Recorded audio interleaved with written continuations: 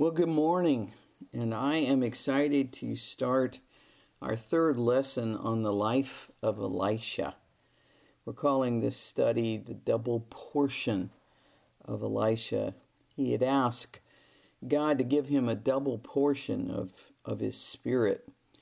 He wasn't trying to one-up Elijah. He just knew that he needed God's direct and substantial involvement in his life and in his ministry. And I echo the words with Elisha. I desperately need a double portion, as much as God would see fit to trust me with in order to live my life. And I'm going to bet yours might be the same way. So let's dive into 2 Kings chapter 4. The first few verses, or actually the entire chapter, will be instructive for us on the God of miracles. Maybe a little bit of background as we get started. You'll remember that at the death of Solomon, David's son, the nation of Israel was divided, and Elijah and Elisha, his successor, they both ministered in the northern kingdom, which is known as Israel. As our stories are unfolding, we get a little bit of an institutional or a national story in 2 Kings chapter 3. The kings of the nation in the north, which would be Jehoram, and then the king Jehoshaphat of Judah, and then the king of Edom, they all band together because their neighborhood was in a mess. The rebellious king of Moab, a guy by the name of Mesha, wanted to take on his neighbors, and Elisha was very reluctant to get involved. But eventually he does prophesy against Mesha, and in a incredible miracle, God filled a valley full of a series of ditches that they dug. He filled it full of water, but with the way the sun hit on the water, it looked like blood. So the Moabites were scared to death and withdrew. Actually, Israel invaded their land and slaughtered a bunch of them. And in the end, Elisha's involvement was seen as a very positive thing. It was a national miracle, though. And what I want to look at today are a series of 4, what I'm going to call personal miracles. Miracles that were performed by Elisha in the lives of some individual people. The first one is in those first 7 verses of 2 Kings chapter 4. It's the miracle involving the widow's oil. It's really quite a simple story. The Bible says that a wife of a man from the company of the prophets cried out to Elisha, "My servant, my husband is dead, and you know that he revered the Lord. Now his creditor is coming to take my 2 sons as slaves." So what do we know about this widow? Not a whole lot. A first-century historian, a guy by the name of Josephus, suggests that this widow may be actually the widow of the prophet Obadiah, a minor prophet that we can read his words in the scripture. We're not certain who she is, but we know that she's in some great financial distress, and we know, according to Old Testament law and Old Testament practice, that when there is a debt that cannot be paid, a creditor can require the person making the debt, or in this case their sons, or his sons, to become slaves. And that's what's about to happen to this widow. So she comes to this situation crying out to Elisha, who responds, "Well, how can I help you? Tell me, what do you have in the house?" And all that she can find in the house is a small jar of anointing oil, or some have called it a small anointing flask. The idea is that this is not what's being used to help make food. It was set aside as oil for spiritual purposes, and that's all she's got left. So Elisha says, I want you to go around and ask all your neighbors for empty jugs, and don't ask for a few. In other words, ask for a lot. Get a lot of jars. And so she goes and does it. She comes back, and it says in verse number 6 that when all the jars were filled, she said to her son, bring me another one. But he replied, well, there isn't another jar left. She's been filling each of those jars with the oil that was found in that very small anointing flask. And in a miraculous way, God has duplicated that oil over and over and over again as she fills up all the jars that she's gathered. She doesn't run out of oil until she runs out of jars. Had she gathered more jars, I believe she would have had more oil. In the end, Elisha tells her to take all those jars of oil and go sell them and pay off her debts. So the very first personal miracle that we see in 2 Kings 4 has to do with providing for a widow and her 2 sons. And God uses Elisha to multiply in a supernatural way a bunch of oil so that she has something to sell, so now that she has a way to meet the needs of her family. The second miracle, the chapter just continues, now verses 8 to 37, with a second story. This story is about a Shunammite woman. Shunem is a small town. If you looked at a map of Israel, it's to the southwest of the Sea of Galilee. And Elisha was apparently passing through that town regularly. We don't know how often. We do know that there was a kind of circuit that Elijah frequented, probably where the locations of the schools of prophets were. And so very, very similarly, we wouldn't be surprised that Elisha is doing a similar thing. And so he's frequenting this town and apparently makes very good friends with this woman and her husband. So much so that they decide to build him his very own room in their house. And the scripture tells us that they built it up on the roof. In that culture, the coolest spot in the house would probably be up on the roof. And took advantage of the cool breezes and so on. And so they built him a room up there. He's got such a warm relationship with this couple that at one point he expresses a desire to do him a favor. And in that context, his servant, Gehazi, mentions that the Shunammite couple do not have a child. And that, the wife would really like one. The Bible says that he wants to please her. He wants to bless her. And he says in verse 15 or verse 16, about this time next year, Elisha said, "You will hold a son in your arms." And she said, "No, my Lord, don't mislead your servant, O man of God." But verse 17 says the woman became pregnant, and the next year, about the same time, she did indeed give birth to a son, just as Elisha had told her.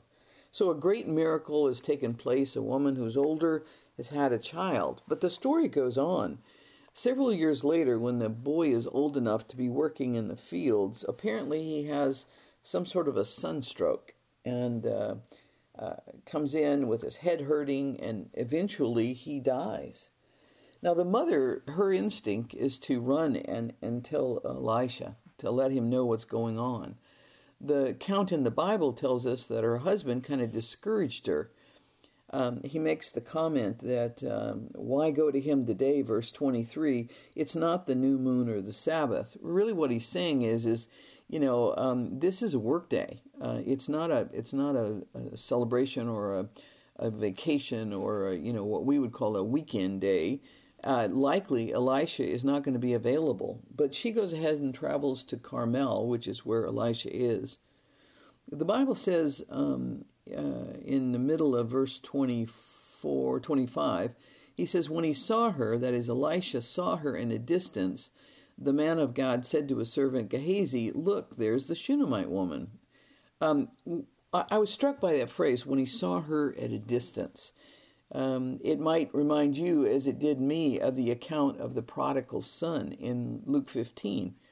In that story, the Bible is careful to note that the father saw his son, his returning rebellious son, when he was very far away, and the father responded so to the son in love.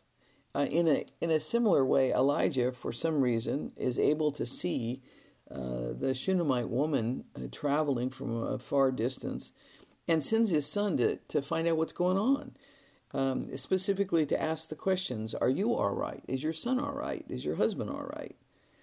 Now she responds with an interesting set of words. She says at the end of verse 26, everything is all right. All is okay. All is well. Now, stop and think a second. Her son has just abruptly died, in her arms, actually. And her response is, it is well. Reminded me of the hymn, it is well with my soul. It's an eternal perspective that she's able to draw from at a moment of great personal anguish. And you should stop and think about how much of the details of eternity she might have understood at this point in human history. How much had God revealed to his children? How much did Israel know about heaven, about eternity, about what's coming next? It was fuzzy at best, and yet this woman is able to have a very eternal perspective, a godly perspective. And then almost as quickly as she has that very glorious perspective, she shifts a little bit in her anguish with kind of a rhetorical question showing her humanity. Hey, did I ask you to give me a son? I mean, why am I going through this? So Elisha, loving and caring for this couple, responds quickly and sends Gehazi on ahead. He's running, that is, the prophet Elisha is, but apparently he's slower. And so he sends Gehazi to run ahead and get to the house and to lay his staff on the boy. Now remind yourself of how important the staff is in the life of Israel. It was a symbol of God's power. Remember, in the life of Moses, 2 different times that staff plays a key role. The first one is in Exodus chapter 4, when Moses is concerned that the people will not know that he's really speaking for God. And God points to his staff and says, what do you got there? And he tells him it's a staff. And he says, throw it down on the ground. He threw it down on the ground and the staff became a snake.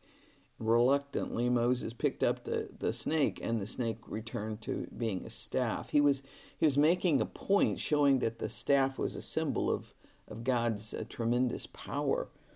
There's a second occurrence that happens in the life of Moses in Exodus 17, when Moses uses that staff to strike the rock so that the children of Israel can have a source for water. Elisha's staff is also a symbol of God's power. And he tells Gehazi to run on ahead and lay it on the boy. He says in verse 31 that Gehazi went on ahead and laid the staff on the boy's face, but there was no sound or response. So Gehazi runs back to meet Elisha and says the boy has not awakened. Then in verse 32, Elisha reaches the house, and there was the boy lying on his couch. He went in, he shut the door on the 2 of them, and he prayed to the Lord. Then he got on the bed and lay upon the boy, mouth to mouth, eyes to eyes, hands to hands. As he stretched himself out, the boy's body grew warm. Elisha turned away and walked back and forth in the room, and then got on the bed and stretched out once more on him. The boy sneezed this time 7 times and opened his eyes. And then he said, call for the Shunammite, and he did. And when she came, he said, take your son. A couple of interesting thoughts here about this. First off, the boy did not instantly come back to health. There was a progression as the boy was restored to health. It's interesting to notice those times in the Bible when God indeed raises somebody from the dead.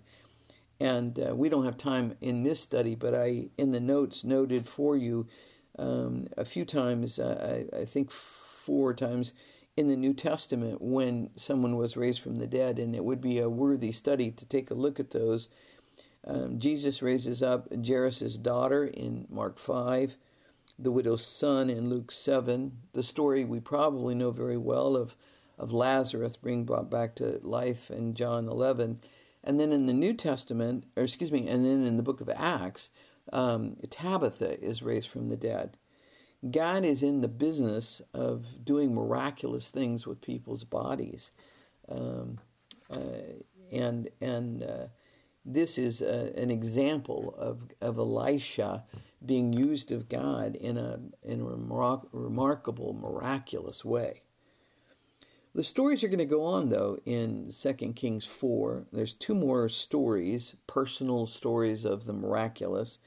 The third one is the story about the death in the stew. So the Bible tells us that he's returned to Gilgal. And in our lesson a couple of weeks ago, we talked about how Elijah had a circuit. And this Gilgal is probably the one along the River Jordan. So he's back over in that location. There was indeed a massive famine in the land. In 2 Kings chapter 8, this famine is described as going to last 7 years. That's a long time to have a massive famine in the land. So Elisha is meeting with men from another school of the prophets, and he wants to respond to the physical needs of these guys as well and their families. And so he tells Gehazi, he's not named, but he's called his servant, so it probably is Gehazi, to put on a pot of stew for everybody. And I'm going to guess that a bunch of the people went out and started gathering things that could go in this stew. I know when I make stew, I have a slightly different set of ingredients every time I make it, depending on what's in the refrigerator. I think it was probably the same kind of thing for these guys. And they're gathering gourds to put into stew, vegetables, if you will. But apparently they grab a particular gourd that was poisonous. Scholars tell us this is probably something called the wild cucumber. And in that culture, they would take that gourd, grind it up into powder, and maybe add the powder very, very carefully to certain dishes. Might occasionally cause a little colic, but normally was not a problem. In this particular case, maybe they just chopped the gourd up, and there was a larger quantity of it to the point that they were afraid they were going to die from eating this stew. Verse 40 says, the stew was poured out for the men, but as they began to eat it, they cried out, "O man of God, there is death in the pot," and they could not eat it. There's an interesting parallel between what happens next and an event that happened in the life of Elijah. In 1 Kings chapter 17, there was a widow, the widow of Zarephath, who had run out of food. Specifically, the Bible says she only had a little bit of flour and a little bit of oil left. The flour and the oil, when Elijah created his miracle for her, it didn't run out. She just had an endless supply. In this particular case, Elisha is going to add some flour to this pot of stew, and once the flour was added, the stew became edible, and the men and the families that were part of that school of prophets, their needs, their physical needs were met. Again, a personal miracle. Then there's the fourth miracle that appears in this chapter. It's the feeding of 100 guys, 100 men. The Bible says that a certain man came from Baal Shalisha. We're not sure where that town was. Some believe it might have been actually Bethlehem. The term often, though, is connected with a Canaanite false prophet of Baal, so we're not sure where he came from.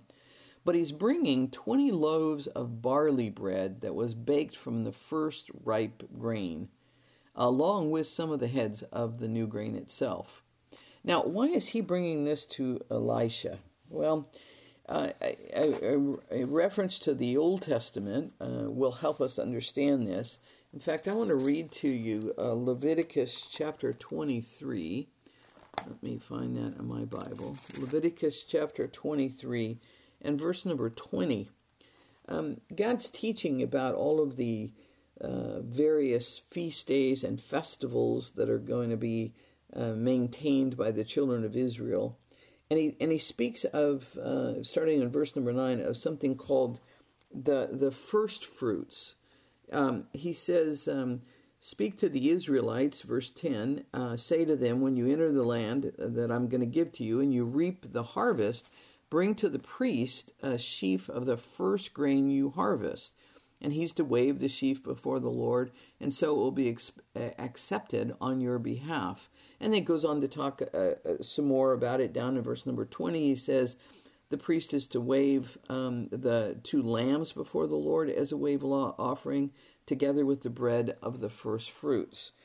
First fruits were those things that were harvested at the beginning of the harvest, and they were a kind of tithe. They were brought specifically to the priests or to the Levites as an offering, and you brought the first fruits, the first things that came off the vines, the first grain, and by offering it to the Lord, it became a source of food for the priests and the Levites.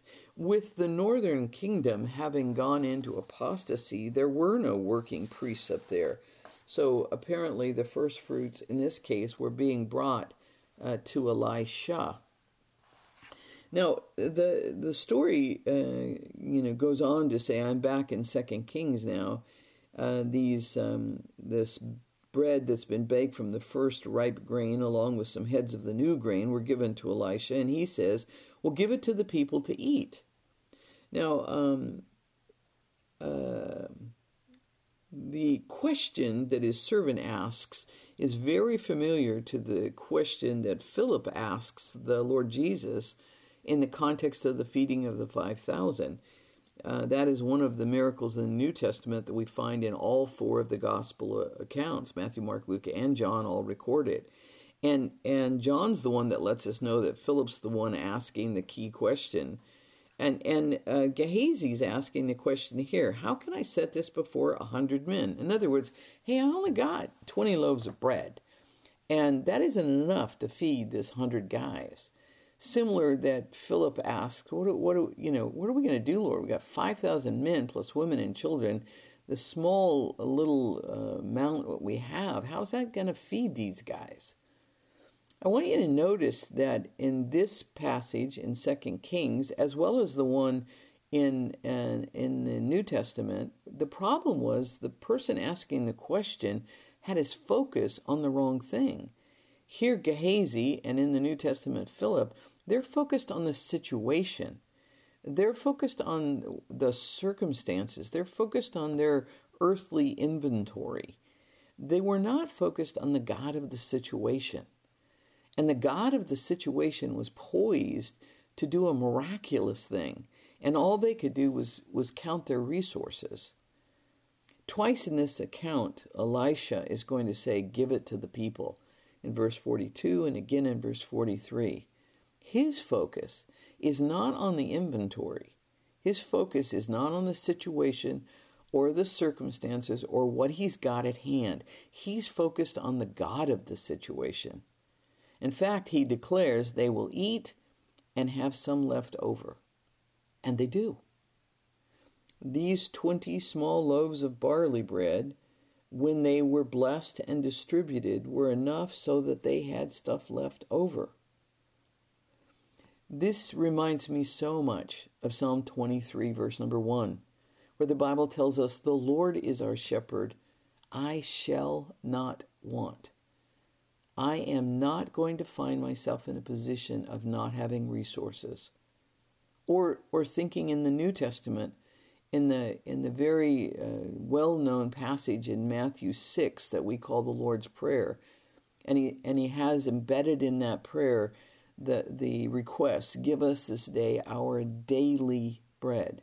Like manna in the Old Testament, God provides every single day our need, so much so that there is some left over. It's a remarkable, miraculous event, the fourth just in this chapter. So in these four little stories, what is there for us to learn? Let's answer the question, so what?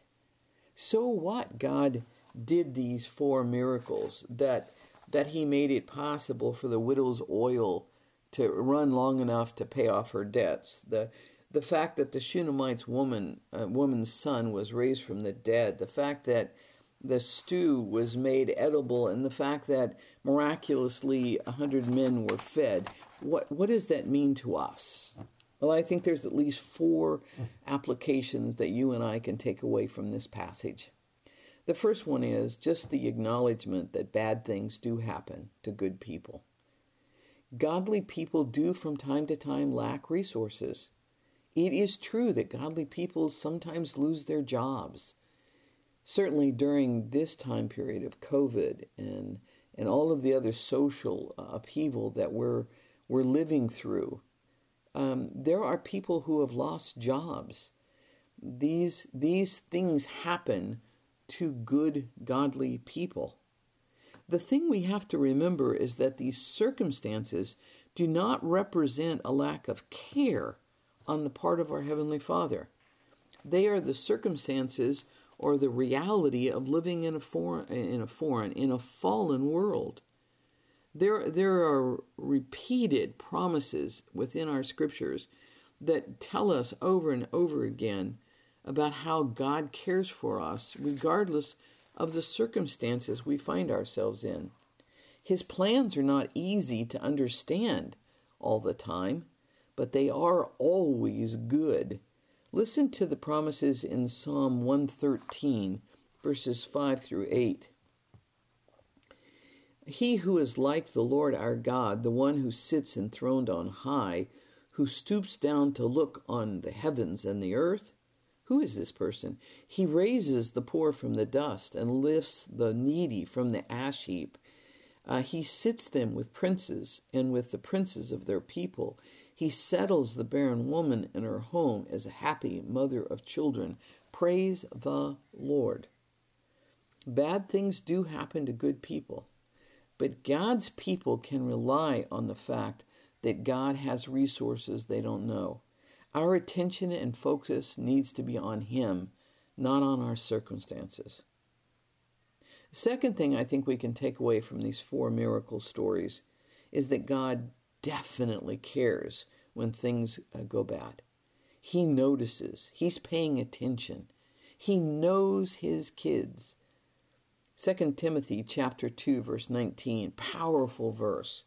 He says, nevertheless, God's solid foundation stands firm, and it's sealed with this inscription, the Lord knows those who are His. There's not a time when we are in a situation or a set of circumstances when somehow God's attention has been averted. He wants to intervene on our behalf. The truth of the matter is, He is intervening, but not always in the way we want Him to. But at no point does His care ever cease. Don't allow Satan to convince you, if you happen to be in a season when yucky stuff is happening, that that's an indicator that God no longer cares. The exact opposite is true. God's eyes are focused on you during this time to bring about an expected end. The problem is it may not be the end we want, but when we ask to see it from His perspective, then the miraculous begins to happen. Let me give you a third thing I think that these stories teach us. And perhaps this is the most significant one, and that is that God delights in wanting to use the ordinary things of our lives to accomplish supernatural things. He wants to use the little things in our lives, the things that we would not take great store in, but when they're offered up to Him, He uses them. He He's in essence asking each of us the same question that Elisha asked the very first widow in our four stories. He said, "What do you have?" And her answer was, "I got this little flask of oil." God's going to ask you and I that same question. What do you got? And then he goes on about his business, the business of using whatever that is. Whether that's a spiritual gift or a natural talent, whether it's some sort of a resource that you have amassed, whether it's a position that you have or a relationship that you have or an opportunity in some way to influence others. When he asks us, what do you have? And we do a quick personal inventory, he is ready to take that then and use it for his glory. Now, a couple of cautions associated with the answer of what do you have. First off, we need to make sure that we make it available to him. We have to get up essentially every single morning and say, "Lord, here, I give you my blank, my job, my family, my position, my influence that I have here or there, or this talent or this ability." We have to offer it to him. He's not going to drag it out of us. But when we offer it to him, he's ready to take it and do extraordinary things with that. Implied in that same process is the fact that we have to empty ourselves. Vessels that were filled to the brim could not be used by God in that first story. They had to be empty vessels. If he was going to fill it miraculously with the extra oil, the jar had to be empty. Vessels that are filled with stuff can't be filled by God. You and I, if we're just filled with self, if we're consumed with our own natural talents or abilities or our situation or our resources that we think we've got amassed, when we're focused on that, it leaves no room for the Spirit of God to come in and use it, to fill it and use it in a supernatural kind of way. I understand that the Amish people often pray with very specific hand gestures. And sometimes as they begin their prayer, they'll extend their hands out and turn their hands over where their palms are facing the ground and kind of shake their hands. In essence saying, "I'm emptying out anything that I've got in my hands right now, Lord." And then as the prayer continues, they turn their hands palms up and say in their prayer, "Lord, my palm is up as a sign that I'm ready and willing and desire to receive from you what you have for me." We have to empty ourselves in order for God to take that emptiness and fill it with whatever he wants to do. And lastly, I think we need to remember when God is choosing to use these ordinary things of our lives, we need the perspective that comes out of a phrase of a song I know. The phrase is, "Little is much when God is in it." That's a song by the Gaither Vocal Band. And let me read just a little bit of it. It says, "In the harvest field now ripened, there is a work for all to do. Hark, the Master's voice is calling, to the harvest calling you. Does the place you're called to labor seem so small and little known?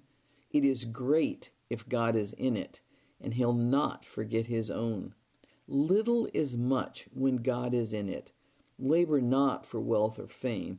There's a crown, and you can win it if you go in Jesus' name." Little is much when God is in it. God is looking for the ordinary things of our lives to be made available to him so he can do extraordinary things with them. And the fourth principle I want us all to gather out of these four little miracle stories is that God is looking for participants. People who are choosing to get involved. If you remember in those brief stories, Elisha always had people get involved. In the first background story we looked at, he made them dig a bunch of ditches. And then he had the widow searching out empty jars. And he had others answering questions. And and some were making dinner, and others were feeding the masses. He looked for a participation in the process of the miraculous. I think that is very true in our day as well. The Bible says on the sad side in Ezekiel 22 that I searched for a man among them to repair the wall and stand in the gap before me on behalf of the land, so that I should not destroy it, but I found no one. God is looking for participants, and when he finds none, when no one steps up and says, "Here am I, use me," that's a sad day. But on the other hand, in 2 Chronicles chapter 16, the Bible says that the eyes of the Lord run to and fro throughout the whole earth to give strong support to those whose heart is blameless towards him. God's looking for participants. He wants to pair up with them. He's looking for those who are willing to get after it. And so I ask you today, at the end of a fun chapter with 4 really cool miracles, are you ready to be involved in some miracles? Are you ready to get after it? Are you ready to participate? Are you ready to offer to God the little things in your life and then step back and see what he does? I hope so. It's certainly my prayer. I've added some discussion questions for you. One of them is, have you thought much about the God of miracles? Do you think he still does miracles today? And can you personally attest to any? Would you like the Lord to use you in a significant way? Do you crave a double portion of his Spirit? And does that thought scare you off or excite you? And at the end of that, I ask this question: what things should we all be doing, or decisions that we ought to make, or plans that we ought to initiate in order to make ourselves more available to his Spirit? Well, thanks for listening. It would have been no fun without you. Have a great day.